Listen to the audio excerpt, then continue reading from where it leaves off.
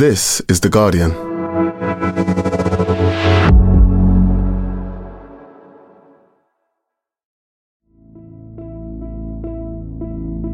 Today, what happens to the people who risk everything to get to Europe and don't survive the journey?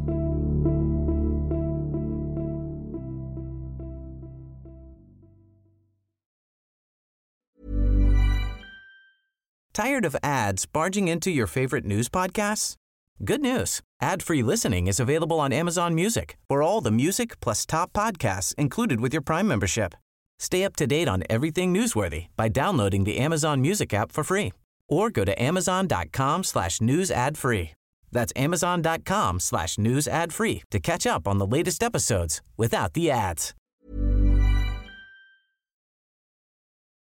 Before we start, I want to let you know that we discuss death and burial in this episode, so please take care when you're listening. It's a huge touristy area that's one of these typical resort towns that you would find in Lanzarote. The photographer picked me up and it was like we had traveled to another world, away from the touristy areas, away from the beautiful beaches that people know of Lanzarote. We were in this cemetery and it was incredibly quiet. Ashifa Kassam is a correspondent for The Guardian who reports on stories across Europe. She's been thinking about the people, hundreds of thousands of people every year, who try to reach this continent in dangerous conditions, in rickety, overfull boats. And she's been thinking about the people who don't make it. Where are they buried? And how will the people who love them learn of their deaths?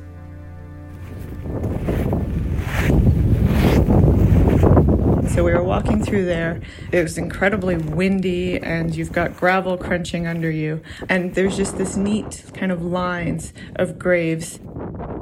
Of the 60, about 25 were unmarked. And so we just made our way through there to try and figure out which one would have been Al Hassan's.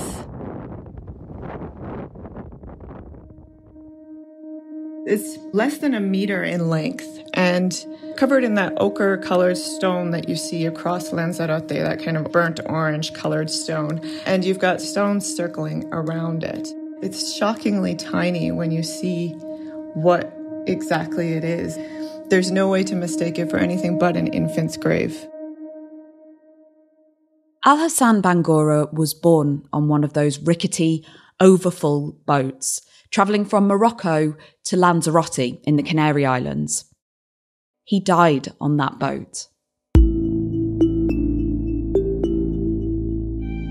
And what happened to Al Hassan tells us so much about how Europe treats people who've risked everything to come here, but who don't make it.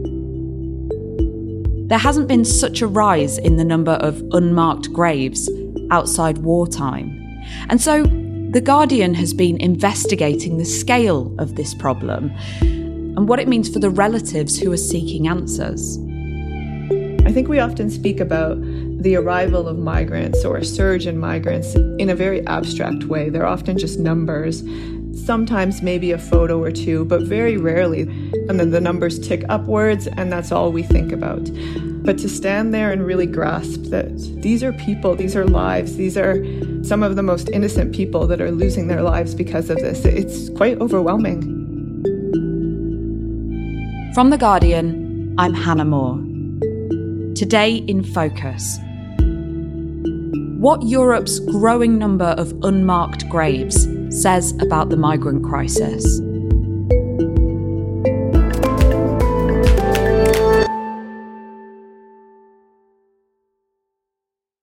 Ashifa, you've been in Lanzarote to find out what happened to a baby called Al Hassan, who was born on a boat in the Atlantic Ocean. His mum survived the journey. What can you tell me about her and why she was on that boat? We don't know much about her. The few people that were in touch with her following this have lost touch with her. So we don't know where she is or what happened to her after this episode. But we know she's from Guinea. And we know that she took the boat from Morocco. And so that suggests that she probably crossed by land across several countries. And honestly, people don't make these journeys unless they're incredibly desperate. And so the migrants that we have spoken to, they talk about the lack of stability in their home countries, the lack of any kind of opportunities. Often if they're pregnant or they have children, they're seeking a better life for their children. They're hoping to find some sort of salve from either physical dangers or just economic ruin. And that's what's driving them to make this journey. They know how dangerous it is, but they've all weighed the possibilities and decided that the risk is worth taking. And that kind of hints at probably what had happened in this case as well. So Al Hassan's mum had travelled from Guinea in West Africa and she got on a boat from Morocco, headed for Lanzarote. What was that journey like? There were 39 people and 19 of them children that were crammed into this rickety raft, essentially. And the idea was really a 7-hour journey that would be 200 kilometers. What they were given was nowhere near capable of doing that. And so the fuel ran out after the first day, and they ended up drifting just at the mercy of the Atlantic. They didn't have food and water on board to sustain anything longer than that 7-hour journey. And so hunger and thirst set in quite immediately. And the survivors of this trip spoke about how you would hear the children crying out for food and for water. Some of the other survivors said that the boat was so tightly packed, if they moved, they could fall over. And so one man spoke of not sleeping for kind of nearly 4 days because he was terrified that if he let go of the rigidity, he would end up falling into the water. Right, so they were floating out in the ocean without fuel for several days. Did they manage to get a distress signal out? They were drifting around. They had no idea where they were. They didn't have a compass. They didn't have anything. They had been told that this was a straightforward journey. And at some point, one of the young men that was on the boat lit up his mobile phone, and in came a message, that message that we all get when we're traveling through EU countries that says, "Welcome to Spain. If you're here, here's your network." And so they knew all of a sudden that they were somewhere in Spanish territorial waters. It was the first hint of hope that they had had in days of battling these horrible currents. From there, they started calling. There's an NGO called Walking Borders that helps patrol the waters around Spain. Walking Borders alerted authorities.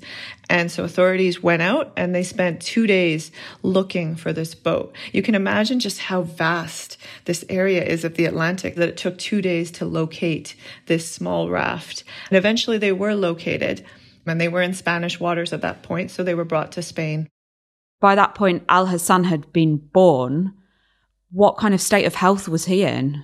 On the third night of them being lost at sea was when the mother reportedly gave birth. And that's according to the people that were on the boat. And she was helped by another one of the pregnant ladies that was on the boat. And so that lady, when she spoke to media afterwards, she said that they never heard the baby cry. When rescue officials made their way to the boat, they were able to confirm that a newborn had been born very, very recently. And they said that the body was cold, suggesting that the baby had not made it. And this is one of the reasons that Spanish media really seized on this story, because they began describing the baby as the youngest victim of one of the world's deadliest migration routes.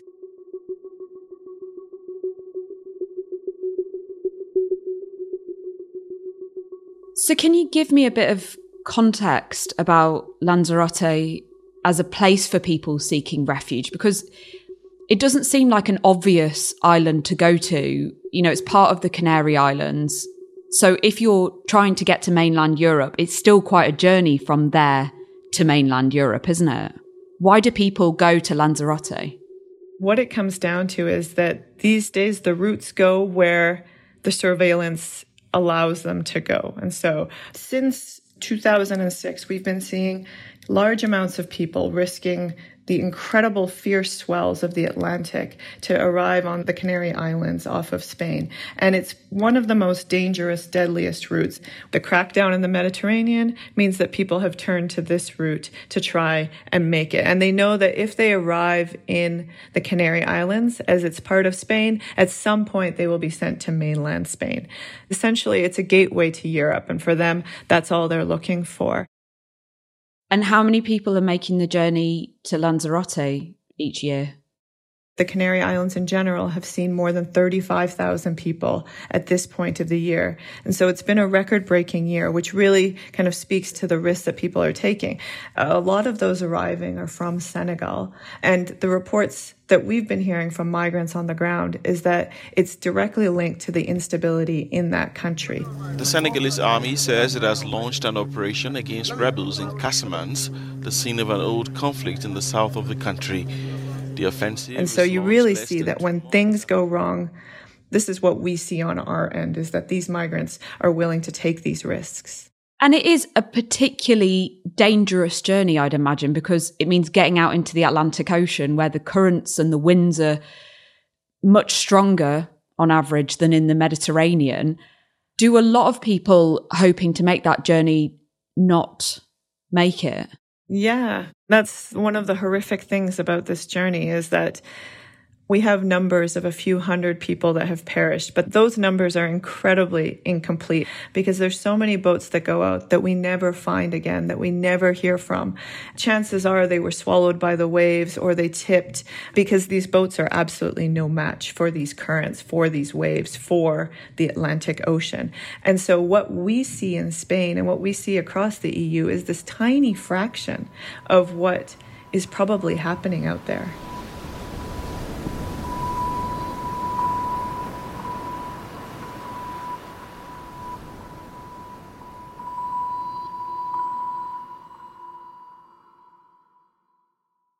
If somebody dies on the journey to Lanzarote and their body is brought to shore, what happens to it? There's a mechanism that does spring into place that's unique to Spain, because in every single EU country it is different. But in Spain, what happens is the police come up to the site to make sure that the person has perished, and emergency services are usually with them. And so the person is declared dead there. From there, they're in the hands of judicial authorities who are often trying to investigate smugglers and potential smuggling routes. And so the body ends up kept in a morgue while judicial authorities are carrying out their research. And then eventually, when they have enough for their investigation, in a place like Lanzarote, that can take up to 8 months, we've been told, then they release the body. And then it can be either buried. If it's identified, sometimes in places like Morocco or Algeria, very rarely will repatriate the body. Sometimes families have a specific place that they want to bury their loved ones. But a bulk of these people are never being identified. So what happened to Al Hassan? When the boat was rescued, several people were taken to the hospital, including his mom, who had been unconscious since the delivery. He was taken to the hospital in a helicopter, and emergency officials were trying to resuscitate him, but they didn't have any luck. The officials declared him officially dead. And from there, the judicial system sprang into action, and they took his body to see if it was part of any wider investigation. And so you had the mom in the hospital recovering, and you had the body held in a morgue somewhere else, essentially far from the mother. I can't imagine the state of shock that she would have been in at that stage. I guess you have to put yourself in her shoes. She had arrived in a foreign country where she doesn't speak the language, and her baby was just gone. And it took everything for people to convince her that her baby hadn't survived the journey, that that's what had happened, and not that her baby had been stolen or taken from her in some way.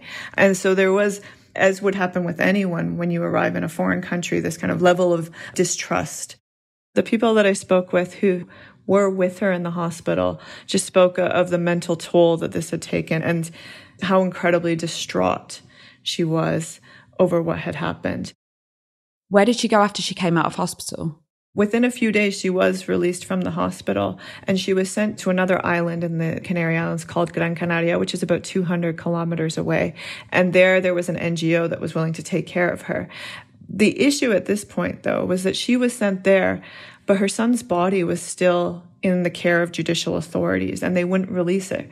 And so she went there without really having that kind of closure. She hadn't seen the body. She hadn't been able to hold her son. She hadn't been able to properly grieve when she was sent away. Then what happened next to Al Hassan? And so Al-Hassan's body was eventually released. The mother had been in contact with several people on the island, and so they knew that her wish was for him to have a Muslim burial. And so the Muslim community actually sprang into action and organized for him to have a plot of land in the Muslim cemetery. There were people that attended on behalf of the mother. There were people that attended from the Muslim community, from the migrant community of Lanzarote. A few of the bureaucrats that had been involved in the case attended as well. One of the things that happened, though, that's unexplained about this story is that the city of Teguise, where he was buried, had gotten in touch with judicial authorities. They had spoken to the mom, and so they had his official name of Al-Hassan. But his grave was left unmarked. And it kind of speaks to a larger void that exists with these kinds of happenings, essentially, that there is nobody who's in charge of making sure that these graves are marked, that they're remembered in certain ways, that these people are remembered for what happened to them. After a person is buried in Lanzarote in these sorts of circumstances, is it typical for their graves to be left unmarked? So maybe the proper terminology is more nameless because they're usually marked in some ways. Al-Hassan's wasn't marked at all. But I went around the island and I visited several cemeteries with the photographer to get a sense of what exactly that looks like when migrants are buried. And we saw things like migrant boat number 4, or a date of arrival, or person unidentified and a date of arrival. El día 8 de febrero. So boat 19, number 26. And this vessel arrived on the 8th of February 2023. We heard stories from other places in the Canary Islands. For example, you would see, here lies people who lost their lives trying to make this journey and things like that. But it's not enough that would allow family members to ever track down these people. I can't imagine what it would be like to try to find somebody in this maze of graves that just have a boat number on it. I'd imagine it's very haunting to walk in and amongst those. And what feeling did you get walking in, seeing those graves? It's awful. It's awful to walk through and realize that these lives have disappeared, that people won't be able to find them, that all that they were, that spark that they were, is no longer remembered anywhere. It's an awful feeling to realize that this is what it has come to.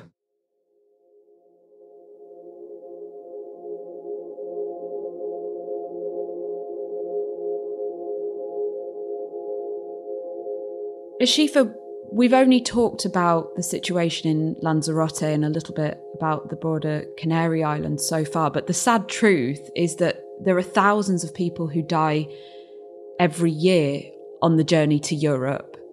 And the question of how to bury them, if it's possible, is one for the whole of the continent.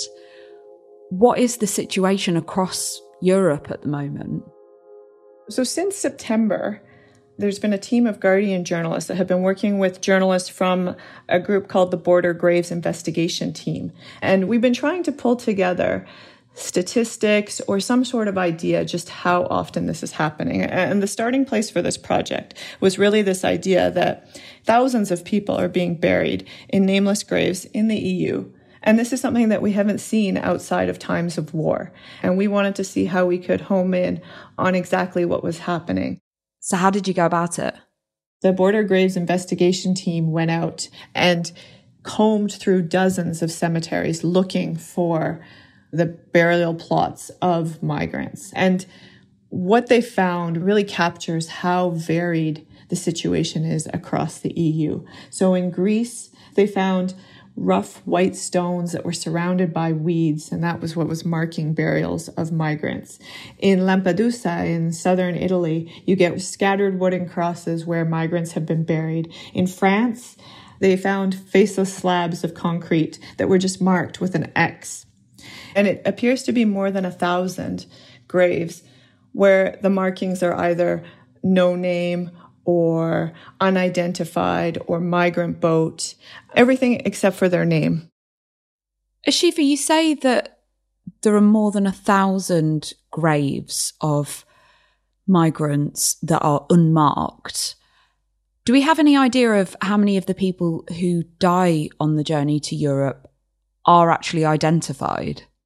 We worked with the International Committee of the Red Cross, who provided us with exclusive numbers. And the numbers that they found estimated that about 20,000 people went missing between 2014 and 2019. And of those, 13% were found. So already a very small proportion. And of those who were found, it was even smaller. It was around half of those bodies they were able to identify.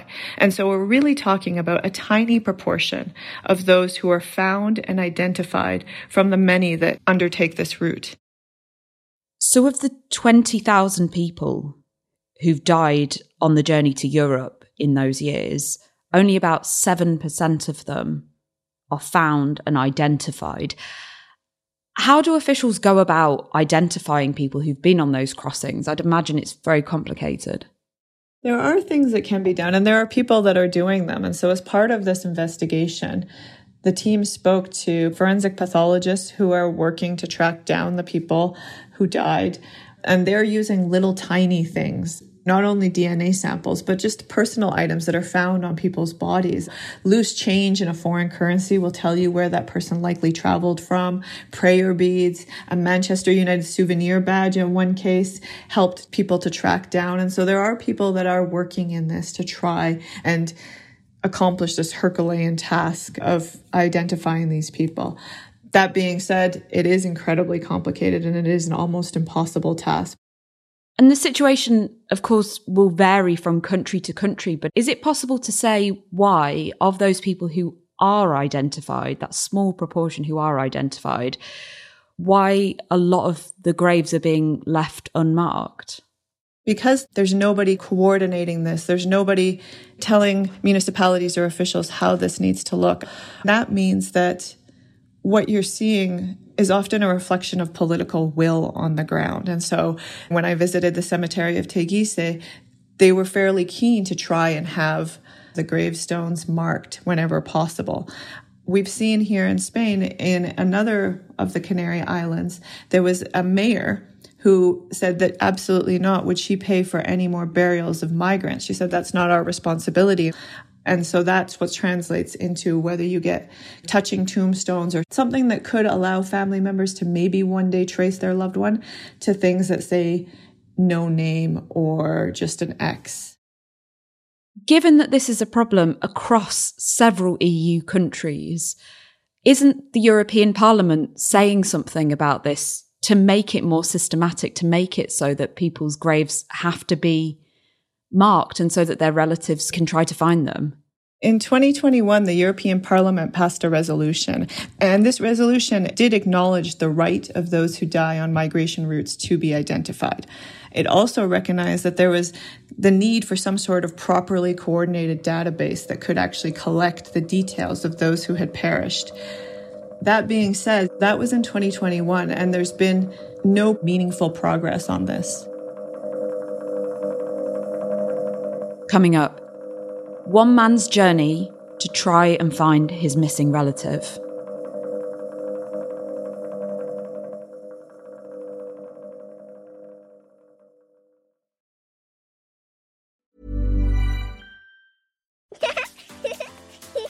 Too tired to clean your floors after playtime? Forgot to vacuum before your friends bring their little ones over? Let Eufy X10 Pro Omni help. Powerful 8,000 PA suction removes debris, and MopMaster dual mop pads scrub away stubborn stains with ease. Save time and keep your floors cleaner. Want to know more? Go to eufy.com, that's EUFY.com, and discover X10 Pro Omni, the best-in-class all-in-one robot vacuum for only $799. Today in Focus is supported by BetterHelp. Here's a question. If you had an extra hour in your day, what would you do with it? Watch TV? Read a book? Meet up with a friend? Maybe a little nap? A lot of us spend our lives wishing we had more time. But for what? Perhaps to best answer that, you need to work out what's truly important to you, then make that a priority. Therapy can help you work out what's most important to you. It isn't just for those who've unfortunately experienced trauma in their lives. Therapy can be helpful for learning positive coping skills and for setting boundaries. It can empower you to be the best version of yourself. If you're thinking of starting therapy, give BetterHelp a try. It's entirely online and designed to be convenient, flexible, and suited to your schedule. Just fill out a brief questionnaire to get matched with a licensed therapist and switch therapists anytime for no additional charge. Learn to make time for what makes you happy with BetterHelp. Visit betterhelp.com/todayinfocus today to get 10% off your first month. That's BetterHelp, HELP.com/todayinfocus.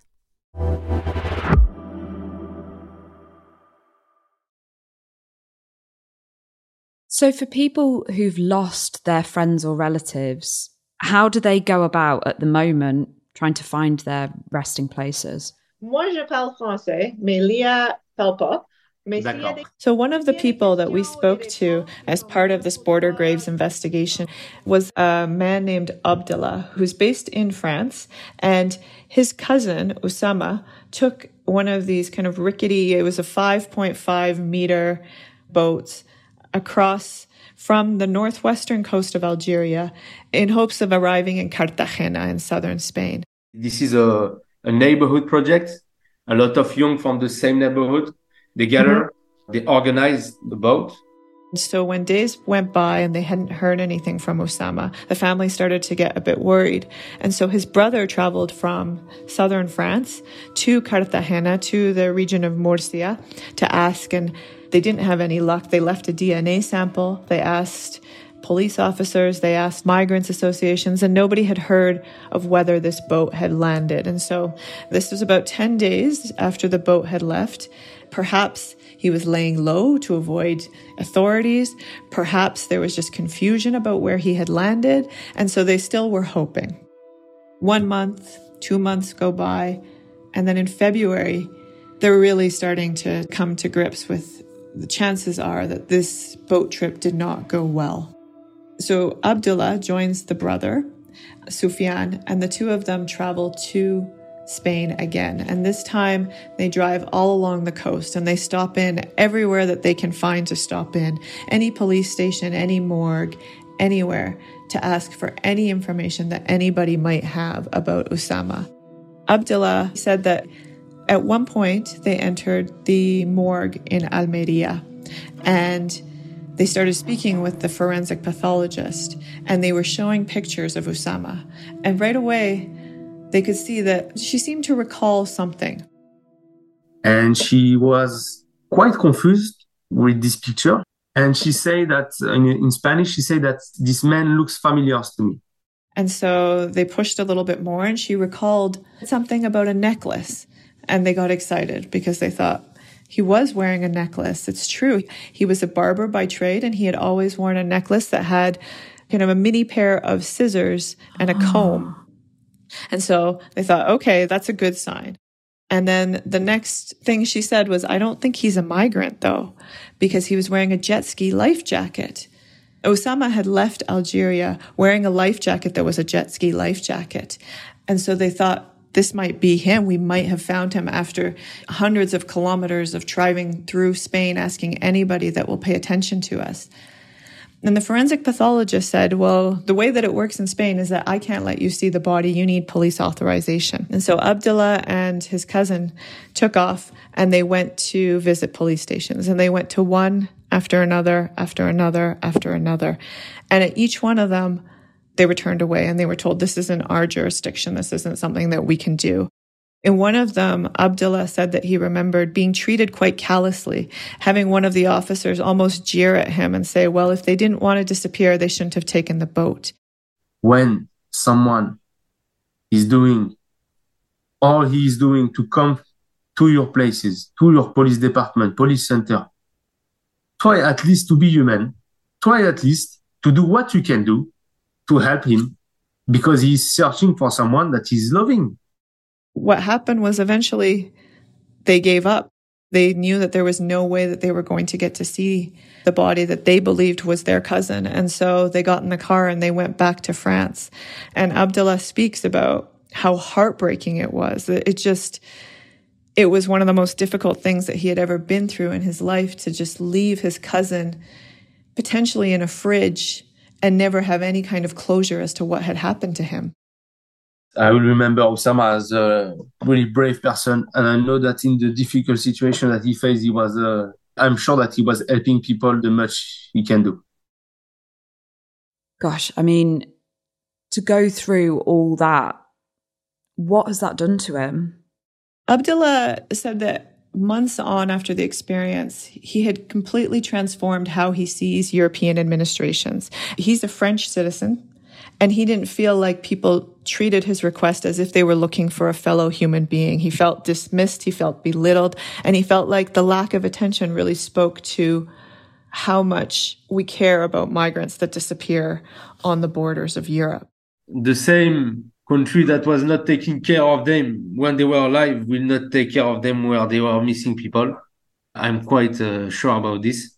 He had been thinking about going back to Spain. One of the things that the forensic pathologist told them was that within a year or so, the bodies are usually moved. And the boat that Osama was on had left on Christmas Day last year. And so this December on Christmas Day will mark exactly 1 year, which means that the chances of finding his cousin are significantly diminished. When we spoke to him, he was really reluctant to put himself through that emotionally. He just said, it would be so hard for me to have to leave again, having failed the second time to find Osama. And for him, that was a crushing thought, just that idea of driving back to France without having ever found his cousin. It hammered home just how much it meant to them to be able to put closure to this, to find the body of Osama and give him a proper burial. Without that, it felt like they were still missing a limb. I'm dreaming of Osama. Really? Yeah, sometimes. And as we don't have any information, I'm trying to interpret all these dreams, why I'm seeing him. But this is only dreams. Ashifa, what Abdullah's told you demonstrates how vital it is for families to know what's happened and to have some form of closure. One of our Guardian journalists spoke to a woman named Pauline Boss, who is at the University of Minnesota. Pauline spoke about this idea that these families are kind of stuck in time. They feel guilty about moving forward, but they're incapable of finding out more information. They're kind of just really immobilized. There's also all these practical consequences of it that we never think about. So, for example, if you're a spouse of someone who has disappeared on a migration route, you might not be able to exercise your parental rights. You might not be able to inherit things. You might not be able to claim pensions without a death certificate. Orphans cannot be adopted by extended family in some cases. And so not only are you wrestling with this loss that you don't have any closure to, but there's also these very real consequences for your life in terms of not having an official death certificate, in terms of not knowing. Essentially, what we all know is that the rituals that surround burying someone is a deep human need. And having these names marked means not only can the family visit, but that we remember these people. And it really speaks to this idea that a name means you are on this earth and not forgotten.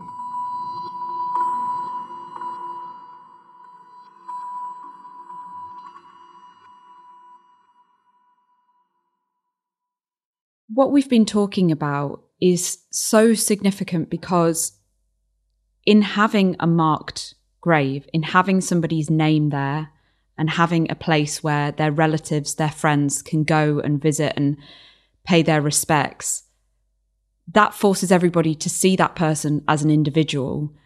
In your reporting, have you seen attempts by people to, regardless of what the authorities are doing, try to do something to say, here is a person who was special, who was unique?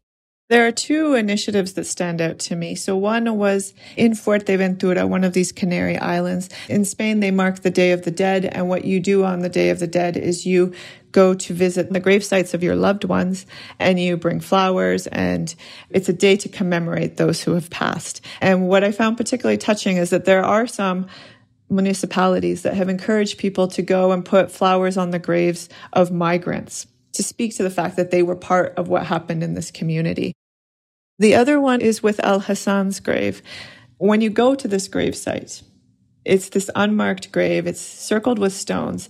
And today, when you go there, there's 2 bouquets of daisies that have been left there, one orange, one white, and a little bowl that someone left. And it's got his name, Al Hassan, etched into it. I asked around and I don't know where those came from. I don't know who did that, but it speaks to the impact that his short life had. And it speaks to the impact that his story had on people on the island, that 3 years later, there's still people who are taking care of that grave. Ashifa, thank you so much. Thank you, Hannah.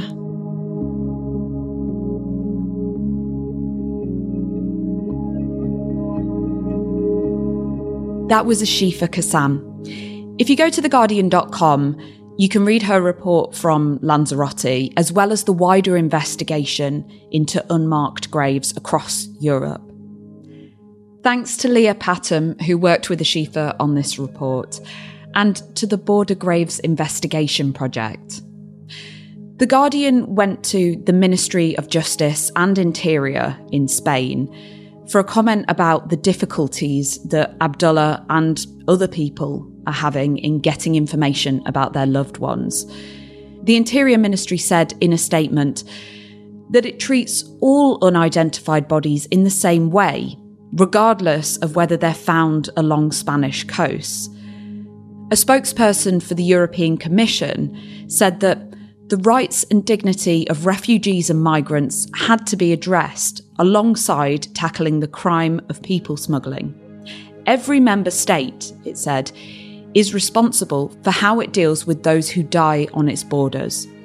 And it added that it was working to improve coordination and protocols, and that it regrets the loss of every human life. That's it for today. I'm Hannah Moore, and this episode was produced by Courtney Youssef. Sound design was by Solomon King, and the executive producer was Hummer Khalili. We'll be back tomorrow. This is The Guardian.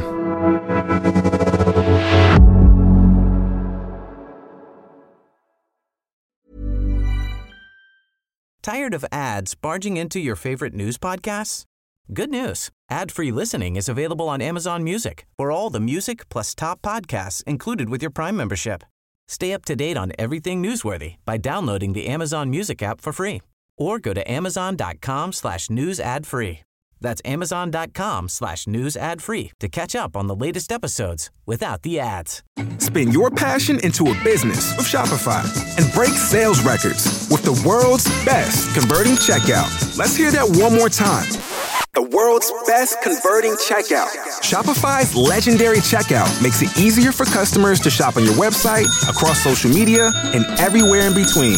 Now that's music to your ears. Any way you spin it, you can be a smash hit with Shopify. Start your $1 a month trial today at shopify.com/records.